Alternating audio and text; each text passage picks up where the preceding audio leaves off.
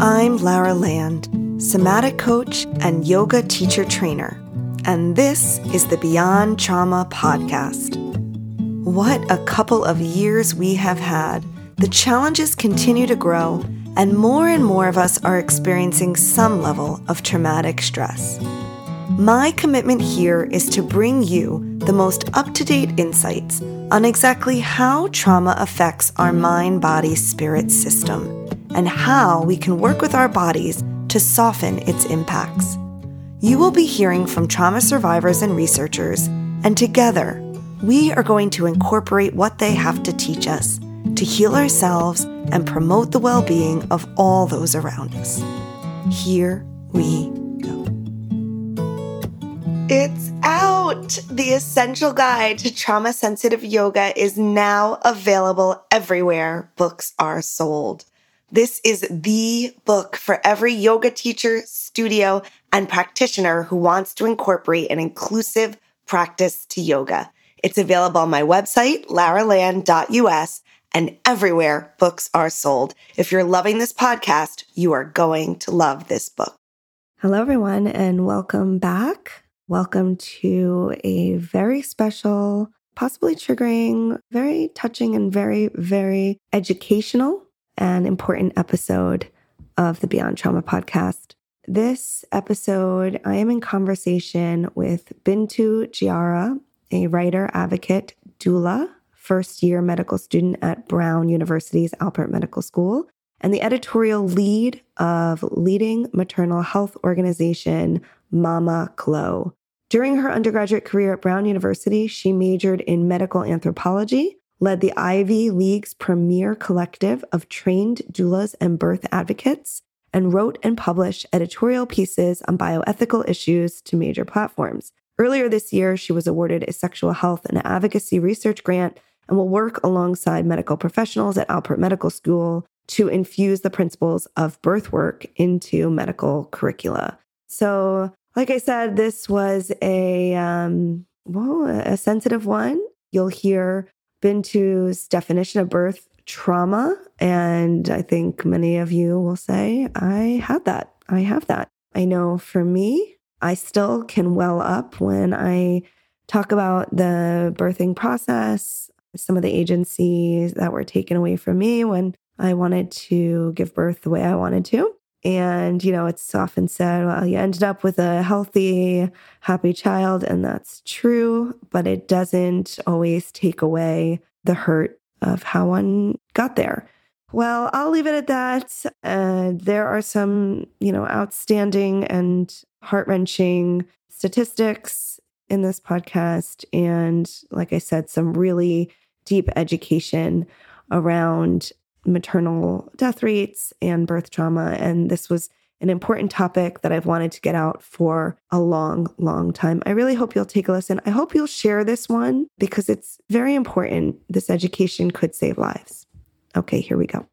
Welcome, Bintou Diarra. Thank you so much for making this time to be here. I know you are very busy. Thank you so much for having me. Yeah, I'm excited. I'll be honest, I'm nervous. Birth trauma is something that is personal to me and a topic that I really wanted to hit on this podcast for a while, but also wanted to kind of wait till the right person emerged and, until I was ready a little more to talk about it. I think it's personal to many of us women or pregnant people. And then, of course, especially maternal health being a major issue for people of color. And we have to talk about that today. Maybe you can tell me about you and how you got interested in this topic, a little bit about, your story and maybe even weave in how you got involved with Mama Glow and about that organization. Oh, okay. Perfect. I'd love Yeah. to.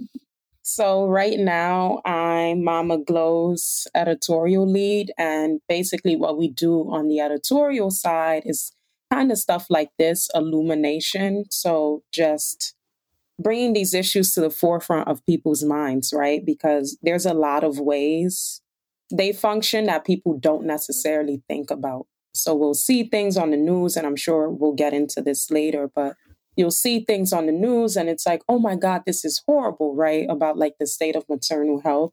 But people don't necessarily know about the inner workings that are being unveiled in that moment. They think of these things as like one off. So the Yeah. goal through Mama Glow editorially is to talk about it and play on that importance of storytelling. So I'm a writer, a doula. I do consider myself to be an advocate. I bring mostly the teachings of medical anthropology, the principles of reproductive justice, and the like to a lot of my writing that I do on what we call the Mama Zine, so on the Mama Glow website. And I just love exploring these kinds of bioethical issues. And the goal eventually, right, is to move from a place of theory to action. So that's pretty much what the goal has been. I got involved with Mama Glow through college, actually. During undergrad at Brown, I led Doulas at Brown, which is the first collective that we know of college trained doulas. So Latham and the Mama Glow Foundation, we feel so privileged to have received doula training from them. And the relationship kind of evolved from there because we had so many passionate people, including myself, who just wanted to get more involved with the organization. I had already had some writing experience and I felt really inspired by my doula training. Equal parts inspired and like indignant, I would say, like just realizing how many women and birthing people are like subject to experiences that they just don't have to have. Yeah. So quite frankly, I came to the training sort of deciding just from like the personal experience of simply hearing about it, right? And that's the part that like is a little jarring to me, but simply hearing other people's birth stories made me think that like, okay, well, I don't think I want to be a mother. And you go through things like doula training or just simply understanding like the fundamentals of birth, the physiological processes that underlie a longitudinal process like pregnancy, childbirth, and things like that. And you hear so many stories and like you learn like one, the United States maternal health landscape as it stands needs to be changed. And then also on the other side of that, you learn that like birth is not supposed to be inherently traumatizing. Like that is something that we have been taught. So finding ways to get involved editorially to illuminate those issues, that was kind of how it started after the doula training. And then I just, you get so passionate and I just kept pushing pieces out. I would talk to Latham. I'm like, here's this thing that we should talk about. I know that you illuminated this before in the doula training. Let's write about it. Let's talk about it. And that's kind of how I'm here. So at medical school, I'm honoring the same kind of principles, currently on a grant, thinking about how we can infuse these like principles of reproductive justice and birth work into the curriculum so that future doctors, who are going to be a part of many birthing people's care teams, know to look out for these things and like just contribute to better outcomes. Ooh, okay. So I have lots of questions about that. First, just to backtrack a tiny bit, just for our listeners who don't know, what is Mama Glow? Maybe you can give us like a little brief of Mama Glow, founded by Latham Thomas. So some people might be familiar with that name, some people not, but maybe just a little blurb for folks who don't know about Mama Glow. Perfect. So Mama Glow is New York City's premier doula and maternity lifestyle brand. So Latham through Mama Glow offers this amazing globally recognized online doula training program, which became online in like recent years. It's kind of amazing, the story, but it basically started in her little rosy Brooklyn basement and evolved into something that has had courses all around the world and trainings all around the world. So during the COVID-19 pandemic, that was unfortunate, right? Because everyone was inside. Yeah. But she found a way to take that in-person format and make it so that people can still have access to this knowledge even online. And that grew into this huge online platform. And I know that she's still doing in-person trainings, but that's pretty much the evolution of Mama Glow. So they offer trainings and gatherings. They offer pro bono doula services through their partnership with Carol's daughter. There's a lot of other amazing things coming up. So working with health systems like Montefiore, which is in the Bronx, through a partnership, like working on a grant there where they can they can have the doulas that are trained through Mama Glow be a part of a plan to improve maternal health outcomes for some of our most vulnerable populations. So that's just, some examples of the kind of work that the Mama Glow Foundation does. No, awesome. That's very, very helpful.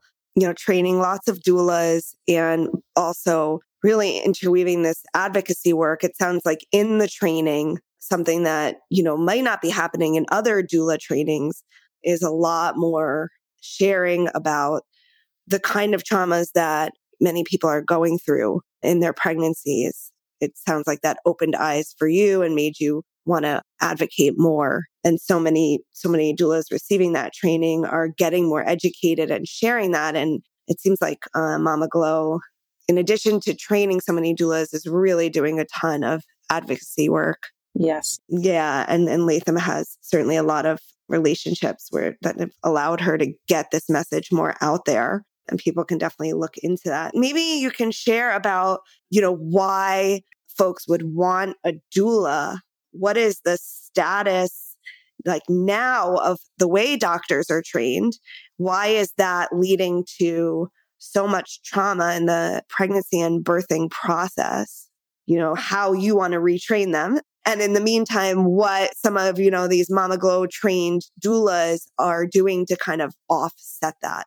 And maybe I'll share later a little bit about my experience with a doula, not from Mama Glow, unfortunately. And I wish maybe that I had gone that direction. No, I can't wait to hear. So I'm sorry, what's the first part of the question? Yeah, that was a lot. Okay.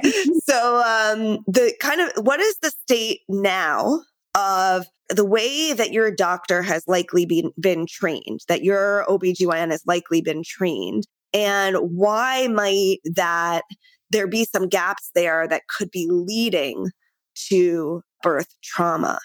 Okay. Amazing. So there's an amazing book on this, just to preface with that actually recently just came out called Birth Control by Ali Yarrow, where she just unpacks all of this. Okay. The sad part is it starts long before our OB-GYNs are even trained to become doctors, right? So it's the way we're taught about just normal functionings of the female body, right? So it starts with in your health class, for example, right? The way that we learn in sex ed about periods is in a way that makes it seem like the female body and the natural processes that it kind of like carries out are these pathologies that must be managed, right? Mm-hmm. So you're learning about things like periods, you're learning about things like ovulation, and you're like, oh, you put it in your head. And like, even in my sex ed class, like, I think I was like maybe like 8 or 9, when they first have the person come in. And I remember my sex ed instructor did not really mention the bleeding part. And she did make it a point to talk about all the unpleasant aspects though, right? Like, she's like, it's called puberty because you're going to stink, you're going to start growing body hair. All of these things that make it seem like the female body, the feminized body, just inherently is out of whack and must be managed. So I think you know where I'm going with this, but these thoughts are like deeply ingrained, like they're woven into our cultural fabric. Like we are taught that the female body is something that must be managed. So then you flash forward to medical professionals who honestly want to do the best job. But the way they're taught about pregnancy is that it's something that must be managed, right? Like you have this framework where it's like there's a pathology and there's a cure. And you also have these frameworks, which we learn in doula training and we learn through Mama Glow, Latham talks about this all the time, but you're applying this almost like structural, the kind of like bureaucracy of medicine, I'm sorry, to like something that is inherently just like unstructured, right? It's beautiful because it's unstructured. It's beautiful because it's not something that needs to be managed. Like women and birthing people were given birth like out in the wild, right? And granted, like, yes, like there were dangers there too, but it was something that was happening. And it obviously was able to like sustain generations of people up until this point, right? So they're taught that like, okay, like pregnancy and childbirth are these things that we must manage. So what we're seeing is a lot of medical students are not actually taught. We don't get training when we go through our rotations, right? And then we go on to like residency if we want to become obstetricians or gynecologists. The births that we see are not physiological births, right? Because sometimes, like necessarily, there will be interventions because the person requests them, and that's valid. And sometimes there will be interventions because the person needs them. But what's happening is people are taught that this is just a part of the process, right? So when you give someone, say, Pitocin, because you're like, your labor is simply not progressing fast enough. That teaches a medical student that training, that's simply what you do. If the baby is not, if it doesn't seem like the contractions are like moving forward at a rate that just works for the physician who wants to get out of there or the care team who just wants to get out of there and turn over, the beds, it's like you just administer Pitocin, There's a lot of... Exactly. There's a lot of institutional inertia in medicine, like things are changing, but a lot of us have been taught that this is just how things are.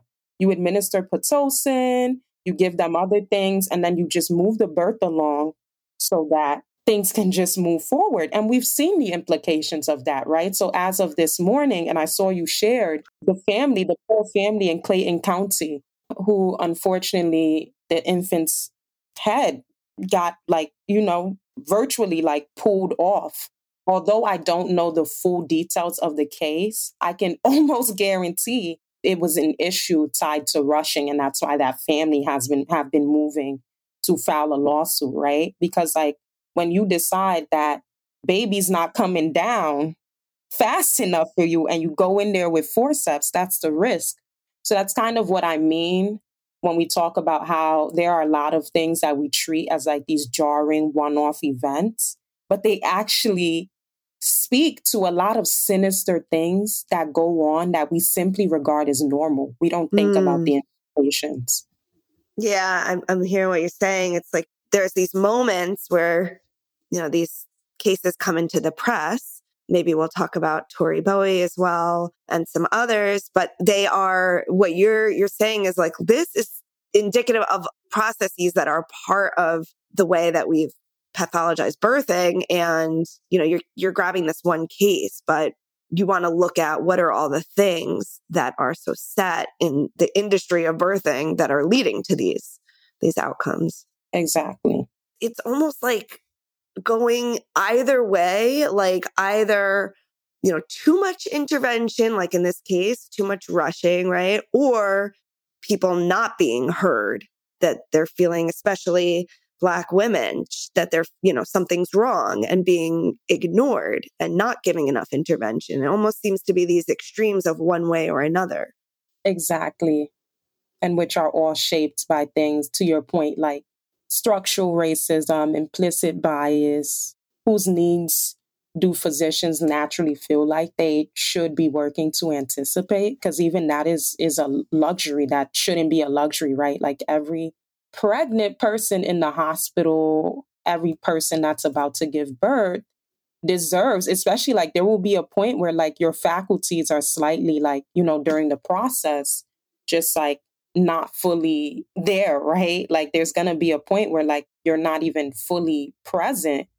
And so you want a care team that thinks that it's a baseline for them to be able to anticipate what you need, or at least honor what you said you would need when you were fully present to make decisions for yourself, right? This is such a good point and a personal point to me. I think, many of us, we spent a lot of time planning like how we would want it to go down, what interventions we would want, in which circumstances, basically a birth plan. And absolutely, once you're in the system, well, a couple things, once you're in labor, like you just said so eloquently, you're not in the same mental state that you were in when you were making those plans. And it becomes very easy to be convinced to do something else. Exactly. When I found out I was pregnant, I really wanted a birth center. I'm a Taurus and a very middle of the way kind of. I'm like an Eastern, Western, both. Like I wanted to do my yoga moves, and I wanted my bath but I also wanted to be like attached to a hospital. So I wanted like this kind of both worlds. And I'm sure this would seem to me to be a kind of normal request. I'm not so different from, there's probably a good amount of people like me who would want, they want to do as much natural as possible and also want the comfort of knowing if there's an emergency, like there's NICU right there. And Are there any birthing centers? There was one which I tried to get into, which closed while I was pregnant. So slowly by slowly, in my personal experience, choices were taken away. It seems nearly impossible.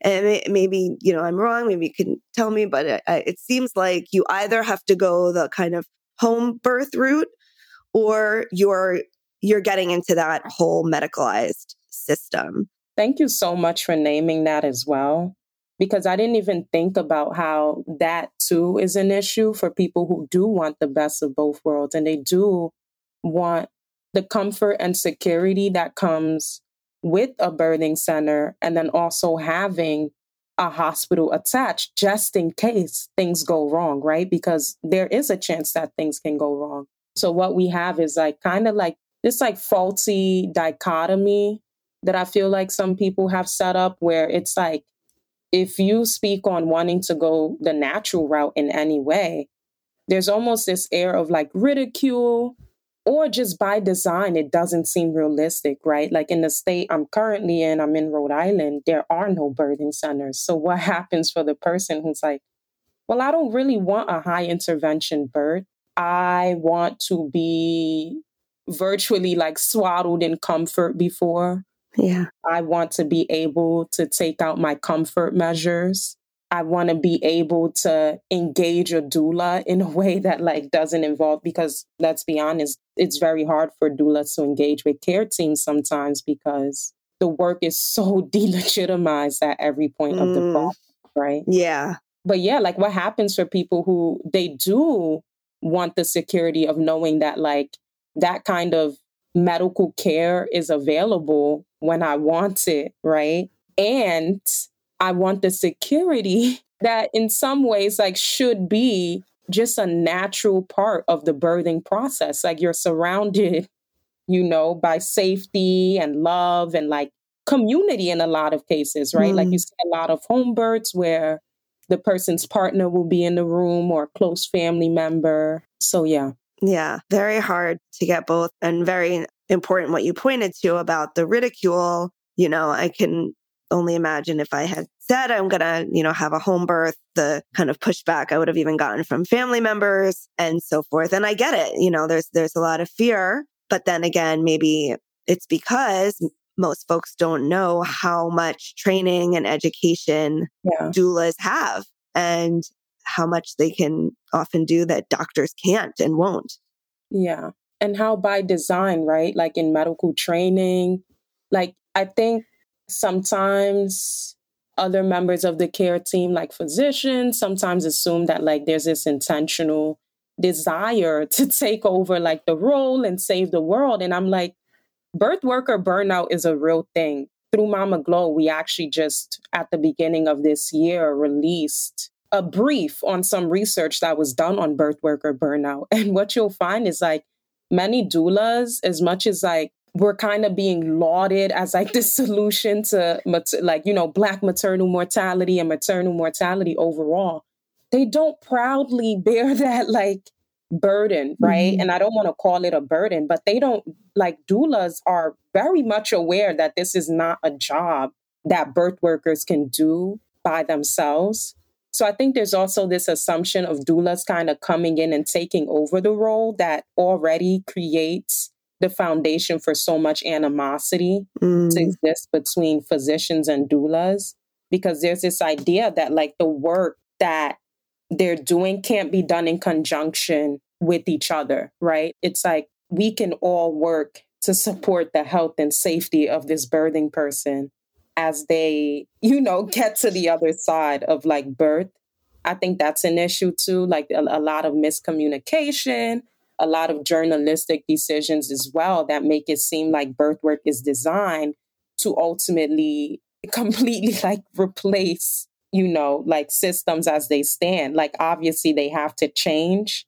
And the head goal is to have these systems, like, kind of wrap around them, right? Like, the goal is not, like, yes, we do need to, like, change things. And the goal is that as those things are changing, and once those changes, I mean, I don't think changes could ever be finalized. We should always think of ways to do better. But the goal with birth work, advocacy, and all of that is to wrap around systems. Mm-hmm. Yeah, I think what you're pointing to is, which I definitely saw reflected in my personal experience, this kind of animosity in the room between the doctor and the doula. Yeah. There's a sense, which is, awful for the laboring person. When you feel like the people that are supposed to be on your team that are not getting along or wanting each other there, mainly the doctors not really wanting the doulas there. And of course, again, you're in already a very, very vulnerable state there. And the ideal would be that these different people on your team are working together to support you. And that's driven by the best, needs and outcomes for you at that moment, not by their own agendas and egos, unfortunately. Ooh, emphasis on the ego part. Yeah.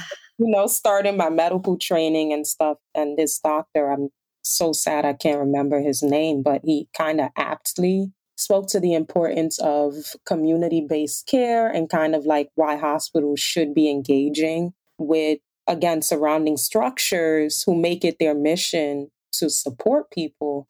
And he talked about that kind of, like, ego that exists in medicine and how there's so much messaging that's fed to us about how exceptional we are and, like, we're going to save lives and everything.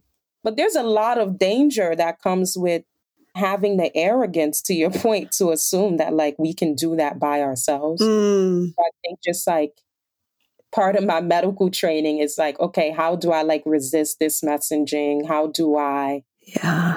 like, I'm grateful that I at least am coming in doula trained. Yeah. So that I can actively think about the ways that medical training sometimes calls on us to, like, leave those principles of community-based care at the door, because I'm sure that absolutely plays into the mistreatment of birthing people within the hospital setting. Yeah, so well said. And just so people that maybe haven't been through this, you're going in and especially, like, many of us who, a lot of folks that listen to my podcast are in, like, the yoga world or, like, very in tune with their bodies, right? So we know when something's wrong, we have a sense. And, even if it's your first time laboring, you just kind of know. All of us, we all have an intuitive sense, right? But then we're this potentially the ego of the doctor and everything comes into play, and it can really have some negative outcomes. It's right that you're in a very vulnerable position there. You're coming in, you might be feeling something's off, but then you have this quote unquote expert who's talking very quickly. Would you say, agree with me that, when you're laboring, you're kind of in a trauma state? That's what we learn. Yeah. Oh, can you share a little more about that? Yeah. So through doula training, we do learn that there's kind of a point. And I think we can talk about what birth trauma is too. So I want to Please. lean on, like, the March of Dimes definition, which names birth trauma as pretty much any physical or emotional distress that a birthing person may experience during or after childbirth. So that means in the US, most people have some sort of birth trauma, right? That means that like here, it's like pervasive. Wow. And to your point, the conditions for that to happen are already there, right? Because, like you said, there's already a power differential in the hospital setting most of the time, right? If you're not like a doctor yourself, then your knowledge and expertise about your own body is pretty much overridden, to say the least. Like, there's this assumption that because I have the experience, in the preclinical kind of aspect of it. I sat down, I learned about my reactions, I learned about DNA and birth and this and that. And then the clinical experience of like interfacing with people and like still, again, doing some of the behind the scenes, like you learn about the human body and things like that. There's this assumption that because we've done all of that work, that our medical knowledge ultimately overrides, overshadows, supersedes anybody else's understanding of their bodies. And I will say that like gender identity does play a lot of like a huge role. Sex plays a huge role. And that's where implicit bias comes in.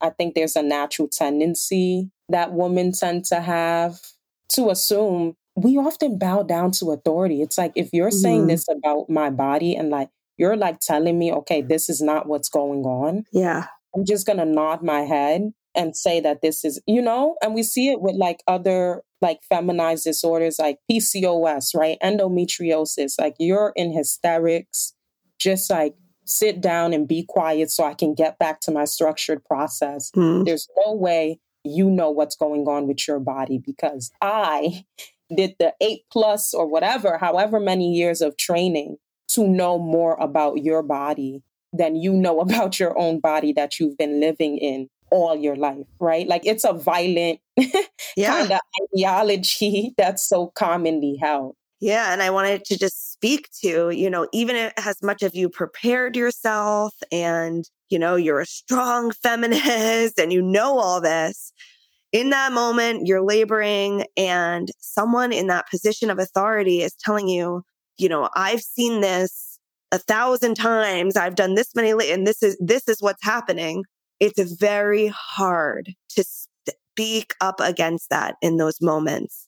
Not to mention you might be hooked up to things. You got a lot of eyes quickly looking at you for a quick decision. Exactly. And that's why a doula can be very, very, very powerful and helpful because they can advocate for you. Exactly. And equally as notable too is that they can arm you with the tools, at least before, the chaos of the process like settles in or whatever. They can equip you with the tools to advocate for yourself too, right? Like having that person in the room and knowing that there's at least one person outside of your immediate family. If your doula, often like the doula doesn't belong to the family, at least in the official sense, they don't really have a stake, in like fighting for you in the general sense. Like, if my sister's in there screaming, on my behalf, then like that, I'm like, okay, that's my sister. Yeah. She doesn't want to see me in pain or see like my pregnancy and childbirth experience, childbirth in the hospital, but like just ensuring that like, okay, that this doesn't happen for me. I can just assume that's just like that kinship there. But when it's another party, they have no stake besides just like wanting me to be safe and well. I know that it's like me getting to the other side of the childbirth experience. And most of all, having an empowered one that I'm like satisfied with. That is a baseline. Like, that is a right. That is an entitlement. Yeah. It's almost hard to hear. Like you said, it's with the definition of birth trauma. Most of us in the US have gone through that, and not had that empowering experience. And I know, like, I felt that just along the whole way, like it was like choices from the beginning of finding out I was pregnant, just through the whole birthing process. It was like, I kept having choices like more and more limited, from what I was like being told. It just felt like, I just couldn't really like empower myself. I couldn't have that empowerment that just felt better. And maybe I would have, healed a little faster after. You brought up endometriosis, and I would love it if very, very important to talk about I know a lot of friends of mine dealing with this and feeling very unheard. Yeah, so I'm trying to remember the name of this documentary on endometriosis. The Last Health Taboo. So listeners should check out The Last Health Taboo because they kind of go like into the whole like what's going on in the healthcare system. Not necessarily a surprise, but it's kind of the same thing that leads like birthing people to feel uncomfortable during their like pregnancy and childbirth experience that leads to a lot of the problems that come up with endometriosis. So endometriosis is pretty much a disorder where you have tissue similar to the uterine lining growing outside of the uterus. So these like other places where it pretty much doesn't belong, sometimes it develops a little bit out and farther, but it can be found in places that like people just don't suspect. There's so much research being done right now. But what happens with endometriosis, one, it's something that can't be cured. And that's tricky for physicians, right? Because like as a future doctor, I know like we're trained. It's like people come to you with a problem and you need to have a cure. Physicians don't like chronic illness or chronic conditions because it's like, how do I manage this? But where we see this overlap, especially when it comes to the birthing experience, is with endometriosis, what's still currently in the medical textbooks, they have not refined them yet, is that if you can control a period, then you can control endometriosis. So that's what leads to people having to get on things like hormonal birth control, even if they don't want to. All these like quote unquote solutions that are geared towards like, hey, it's this like natural embodied thing that like the feminized body does that is just not right that is causing this. A lot of people, I think the gap is like 14 years on average, or at least up to. I'm going to try to find out exactly what that statistic is, but people wait years before they get a diagnosis for endometriosis because a lot of diagnosing it is literally about somebody saying, hey, you have these symptoms and I believe you. Let's get to the bottom of this. Mm-hmm. Yeah, because it's the pain, women's pain not being heard. Exactly. From what I understand, is extremely painful. I mean, a few people I know that couldn't leave the house, passing out from pain, and medical response being like, basically toughen up. That's the only answer they were getting. Yep. Follow up with your OB-GYN and just like let it go. Unbelievable, really. Disheartening. Very disheartening. I mean, again and again, I think, women's pain being ignored or minimalized, especially women of color, is a through line. I don't know if you're familiar with this podcast that just came out about the egg retrievals in Yale. Have you heard about this? No. This case, basically, it's a story of a nurse who was stealing the drugs that would numb the women during the egg retrieval. She was addicted. Fentanyl. I was like, what is the word? She was stealing the fentanyl and she was putting basically saline. And so they were having this experience, egg retrieval experience with no pain medication. Oh my God. Meanwhile, they're there screaming that I'm feeling everything, And then the doctors and nurses are like, well, we've given you as much fentanyl as we can. You're going to have to be still if you want this procedure. And, there were many people in the room that should have kind of noticed, this is happening over and over again. But there's this way that we, the women were made to feel like maybe there's something wrong with you, that you're, somehow immune to fentanyl, or they just weren't taken seriously, for years and years and years until it finally came out. So, I was thinking about it. And then one woman finally said it is she's like, when you have a tooth pulled, you have more medication than this, Wow. It's like why women were expected to tolerate that level of pain really is the question, and should lead many of us to, be thinking about what is going on that is so normalized. Exactly. And I like that, like focusing on like the normalization, right? This is making me think about, and we talk about this in anthropology a lot, but that notion of like obstetrical hardiness, which is highly racialized, highly like it's tied to class as well. You see it in like people regardless of race and class, just to like clarify, but you see it worse amongst like Black women and birthing people, poor women and birthing people. But yeah, the idea that some people are more capable of bearing pain when it comes to any matters of, birthing, any kind of ecological kind of issues. Yeah. So that's the thing that immediately came to mind, like a modern example of how that obstetric violence kind of is at play.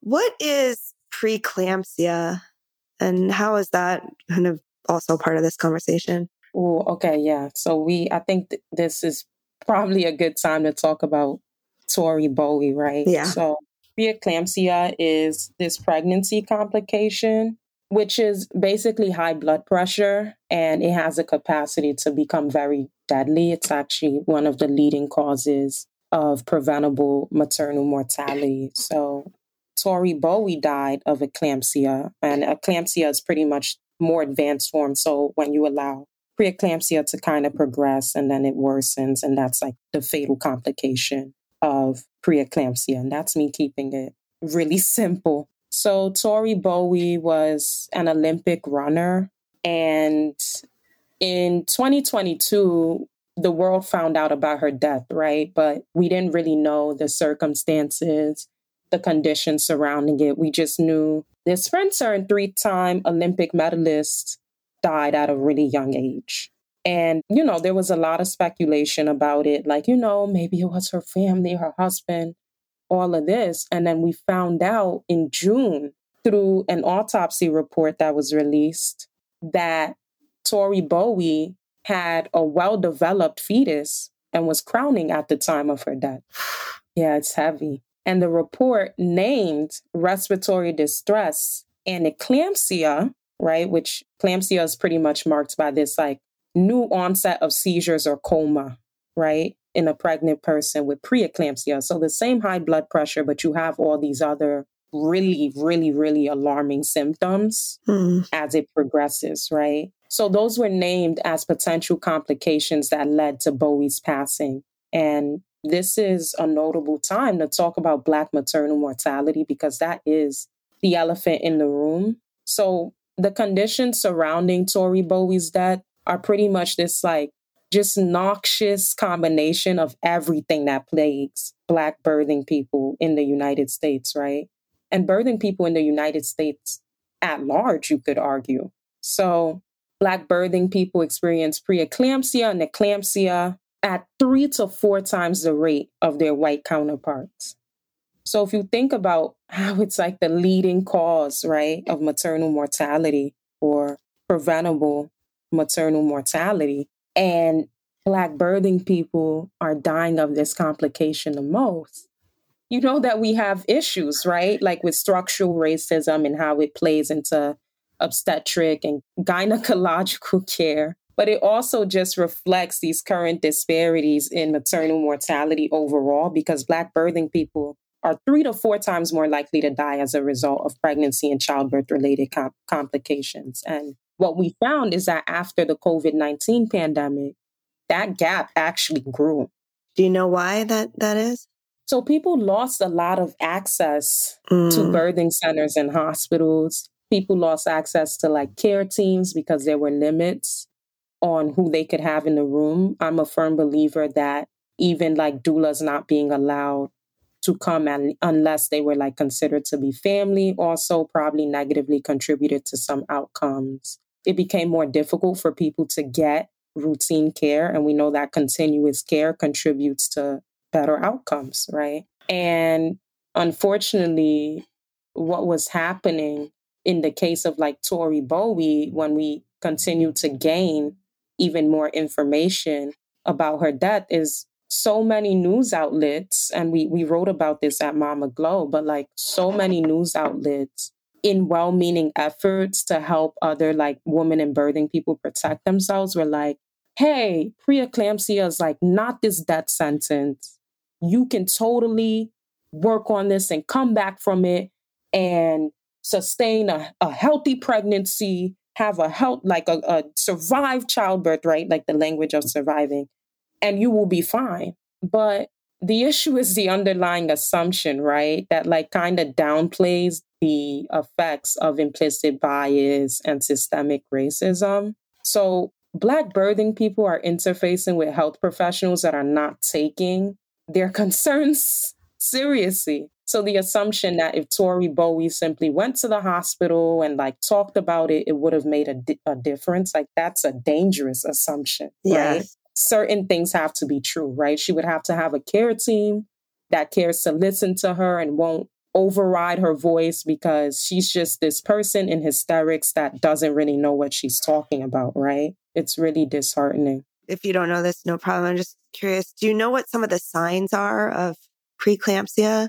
I know it's the high blood pressure. Sometimes people might have like swelling in the legs. I've heard of that. And water retention, but that's another issue as well, because those things like water retention, so many pregnant people experience that, right? So like, how do you distinguish between like, this is just a product of me being pregnant, right? I'm actually glad you asked that question because it's like, how do they even distinguish? So the understanding of it as like, oh, people are just simply prolonging this care and that's why it's progressing. That's how we get into these notions of like maternal blame that we talk about a lot in medical anthropology. Like the idea that when a mother unfortunately passes away, a mother or birthing person or an infant passes away, whether it's before or during the process of like childbirth, it's ultimately her fault because there was something that she could have done differently, which to our earlier point is rooted in how we're trained as medical students, right? Like the idea that there are lifestyle factors and things that you can do Yeah. to determine your fate, right? And that we don't consider the contribution of, again, hospital settings, people not listening to us, people not taking our concerns seriously. The whole ecology. Yeah. Exactly. I really feel that. You know, that's kind of the messaging with miscarriage. You know, there's a lot of blame and shame on the woman. And even the whole thing with pregnancy, you know, there's a lot of language around don't do this, don't do that. You know, it makes one feel like, you know, you could hurt this fetus by just doing the, you know, too many laps or something, you know.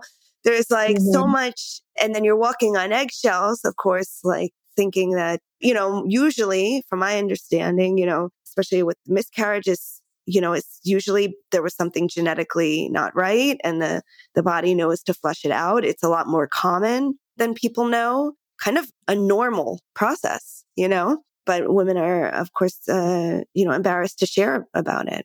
Yeah. And just over time, again, like, you know, how we earlier talked about how like there are notions that are deeply ingrained that a lot of like the responses that what you consider to be natural responses to these things speak to, right? So again, being taught that like your body is the pathology, your embodied processes are the pathology. And that's why we have this like, I know there was like a series that I saw online, like of a lot of women and birthing people writing about their regrets of even doing things that are like normal, like flushing the toilet because they didn't know that they were miscarrying.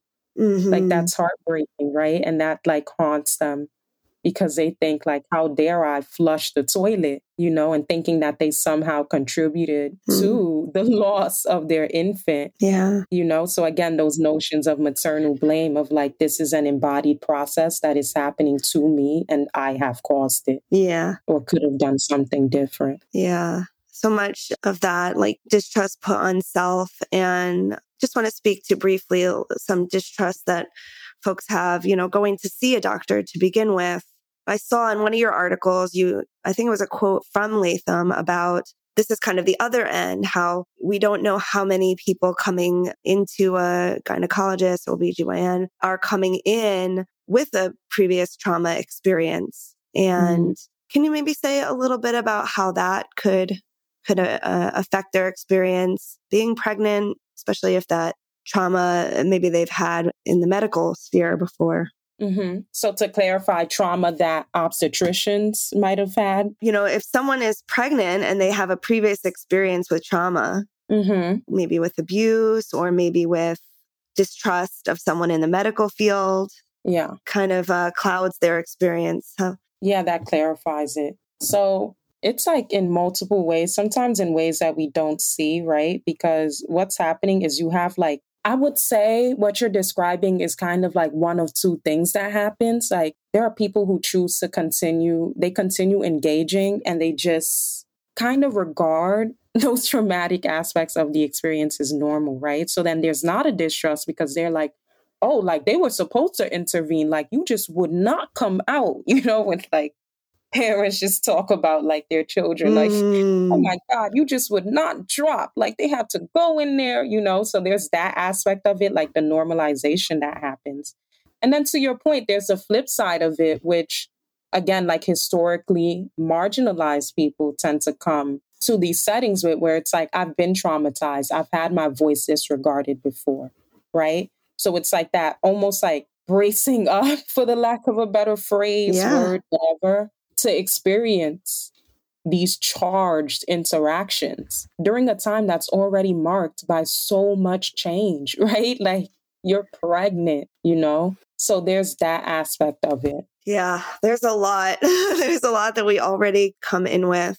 And there's a lot of ways that, unfortunately, with implicit bias, structural racism, that to talk about the longitudinal aspects of it, it's like learning about the VBAC kind of calculator and doula training was like a lot for me. Like the fact that they factor in the birthing person's race. And just to name what the VBAC is, it's so vaginal birth after C-section. So they use these like race-based algorithms, right? And they pretty much systematically assign these lower scores based on race. And immediately you don't think about how that can contribute to these racialized health inequities, right? Because you're like, oh, it's just a calculator. It's like factoring in race. It's whatever. But when you consider that the rates of death with C-section delivery are significantly higher than just doing the vaginal delivery, right? And C-sections are great for people who need them, but for people who don't. That's right. Exactly. So what's happening is the lower the score, the higher the likelihood that this birthing person will receive a C-section or another C-section.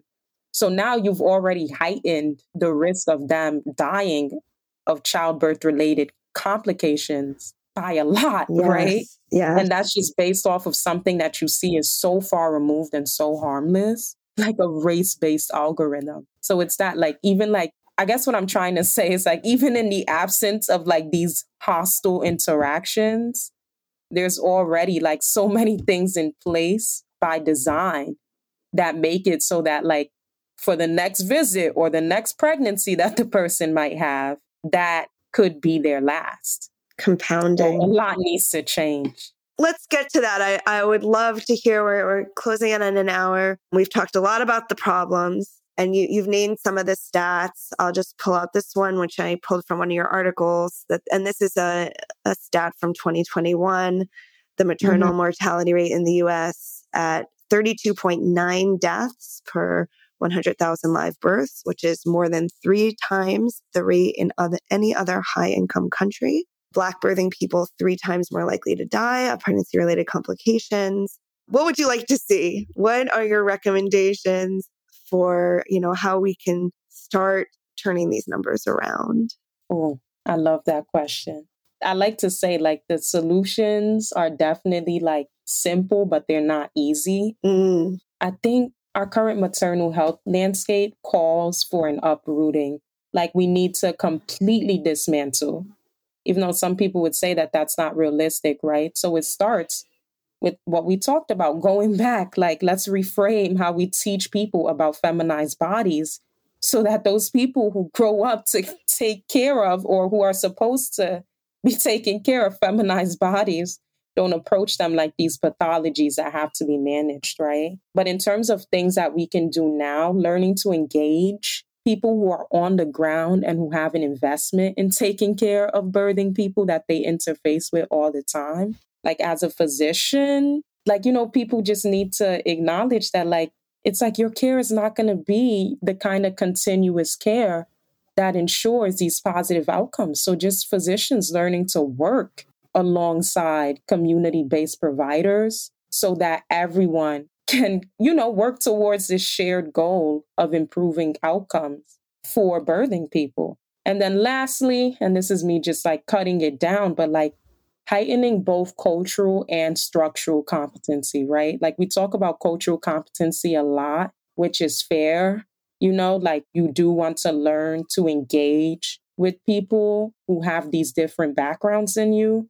But structural competency also means understanding the factors that lie outside of the hospital setting that shapes your interactions, right? So I love that. We should all work on our cultural competency, and it's ongoing, just like you said about that we'll never hit that perfect place because we're always improving. I would love to see your recommendations take place. And I know as you make your way into becoming a doctor, that you are going to have a profound impact on the next generation of doctors and seeing some of these changes come to play. So I'm hopeful because of you and people like you, really. Thank you so much. Thank you. Is there anything that I neglected to ask you that you want to make sure that we share today? We talked a lot.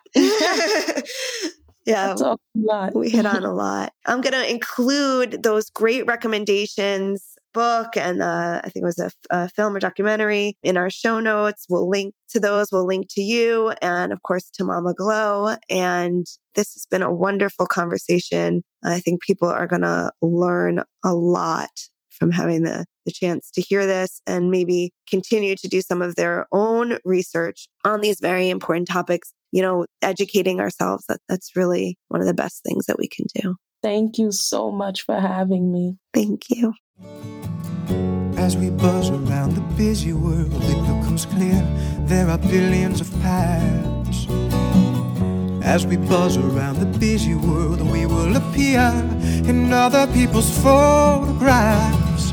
As we speed through the centuries, we will collide and the light will bend. We will be accidentally immortalized in someone else.